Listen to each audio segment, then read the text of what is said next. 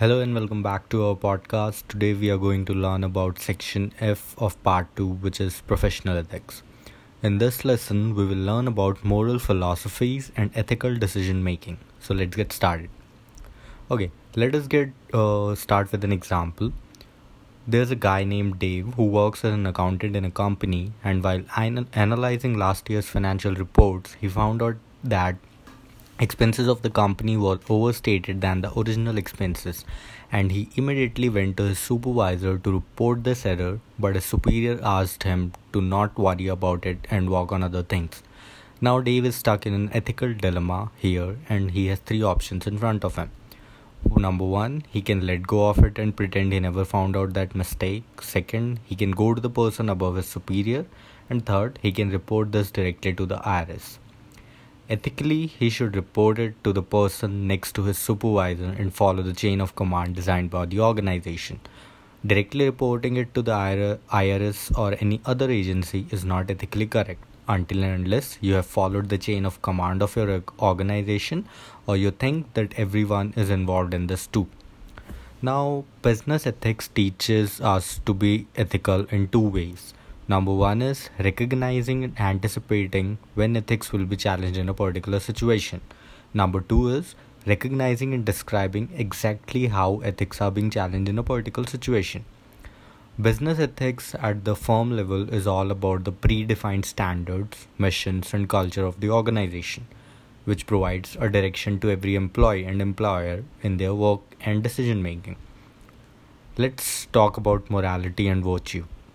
Just to be clear, morality and virtue are not the same concept because your decision might be morally correct, but it doesn't define the virtue of a person. Moral principles define our actions, while virtue is defined by our attitude and characteristic traits. Virtues are developed intentionally by continuous learning and practice, and by developing it, one person tends to act in ways that are consistent with moral principles. Moving onward, we will discuss about 6 moral philosophies. Number 1 is teleology.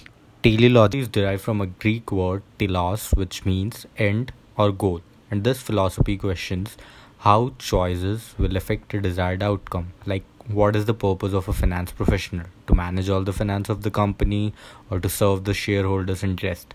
And getting the answers to these questions based on our actions defines whether it was a good or bad decision. Number 2 is deontology.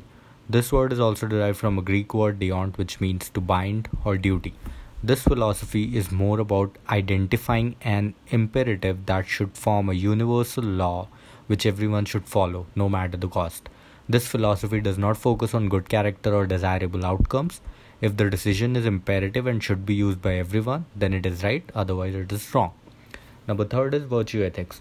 This philosophy focuses on the character first and then actions, which means it is based on principles. And if we are stuck in an ethical situation, we need to ask ourselves, how would a virtuous person act in the situation? Number 4 is utilitarianism. This philosophy or ethics is somewhat related to teleology. This ethics says that if you make a choice or decision and it is helping majority of the people, then you should take it. Number 5 is relativism. This ethics has two forms. One is individual relativism, where people create their own moral standards, and the second is cultural relativism, where morality is defined by the approval of one's own society, which means it needs to be accepted by all the people. So, relativism says that morality can be changed based on time and situation. Our last is justice. This is all about fairness. Justice ethics says that there should be an equal balance of benefit and cost.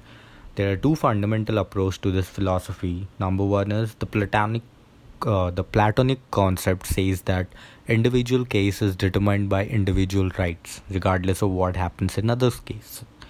Number 2 is the Aristotelian concept is based on the idea that results are interrelated, which means it should be comparable and consistent with results in other cases. Now that we have talked about our moral philosophies and business ethics, let's understand how one should make an ethical decision.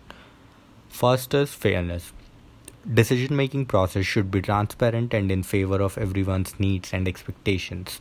so that it will be sustainable in the future and your stakeholders will trust the process in the future. Number two is integrity. Integrity shows how consistent and accountable one's moral philosophies or organization's code of ethics are. Next is due diligence.